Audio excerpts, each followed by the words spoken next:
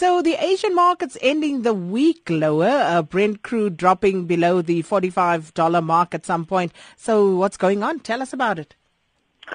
No, certainly. I mean, we've seen those negativities continues with the Asian session, and we're seeing a lot of pressure, particularly with the commodities. We've talked about this almost the entire week. It has been the story of those commodity prices that are really under a lot of pressure. It's been a brutal week for the commodities. Brent Crude falling below that $45 a barrel. That's the WTI. So certainly a lot of pressure. And I think, the weaknesses that we've seen there are partly to do with the numbers that we saw from China. The economic data that came through, the manufacturing data that came through from China, certainly showing some weaknesses in that economy, in the Chinese economy.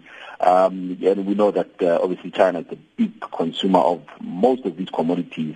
When you talk iron ore, copper, and also oil. So certainly not surprising to see the negativity that we're seeing on the commodity space. It's on the one hand, and I know you want the positive news, Sakina, but it's very difficult to find one. The fact that on the lower oil price is certainly good for the inflation in South Africa. However, when you look at the fact that it's the entire commodity basket that's currently under pressure, that's negative. When you've got iron ore coming under pressure, when you've got copper coming under pressure, that's negative for the country, because we heavily reliant on those commodities for our economy. So we're the biggest producers of those commodities, and certainly the pressure that we are currently seeing, it's not good for our economy, and it's not good for the rand. And I think we've seen the weaknesses that we are seeing, those commodity-rich currencies, such as the rand. You've got the Australian dollar also under heavy pressure due to all these falling commodity prices. So we'll have to wait and see exactly what the picture looks like going forward. There are certain quarters who feel that perhaps the recent weaknesses will be temporary, and we could begin to see the commodity prices appreciate. I remember, partly the reason why also the picture for South Africa was looking very positive was because we had these commodity prices rebounding into 2016, and now when we see this weakness, really raises a lot of question marks around our ability to grow as the economy. And then U.S. job numbers are expected today, Maudi, and these might have an implication on the rates review, which is up in June.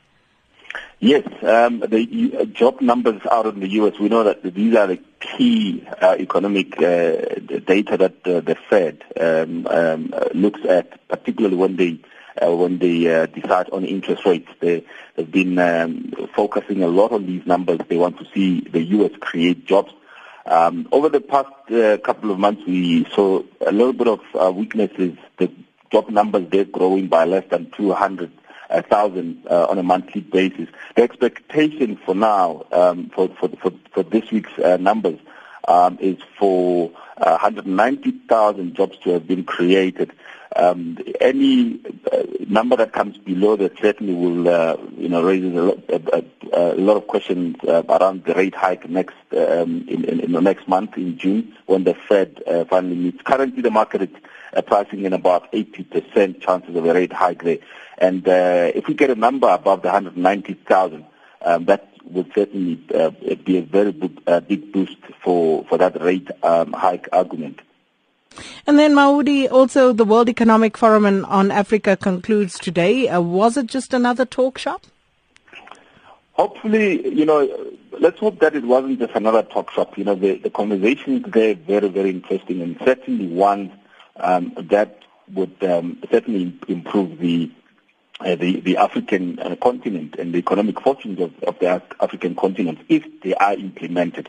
We know that, in most cases, in previous times, we've had all these conferences that have been held and ultimately just, achieve nothing but just the talk shop. And, some of the interesting discussions there. And I know the theme this year was achieving inclusive growth through responsive and responsible leadership. So we hope that the leaders there after this conference, they will come in and implement some of those things. I mean, they talked about issues such as trade, and remember that we need to have more on intra-Africa trade. Currently, Africa is one of the lowest, it's ranked among the lowest when it comes to intra-regional trade.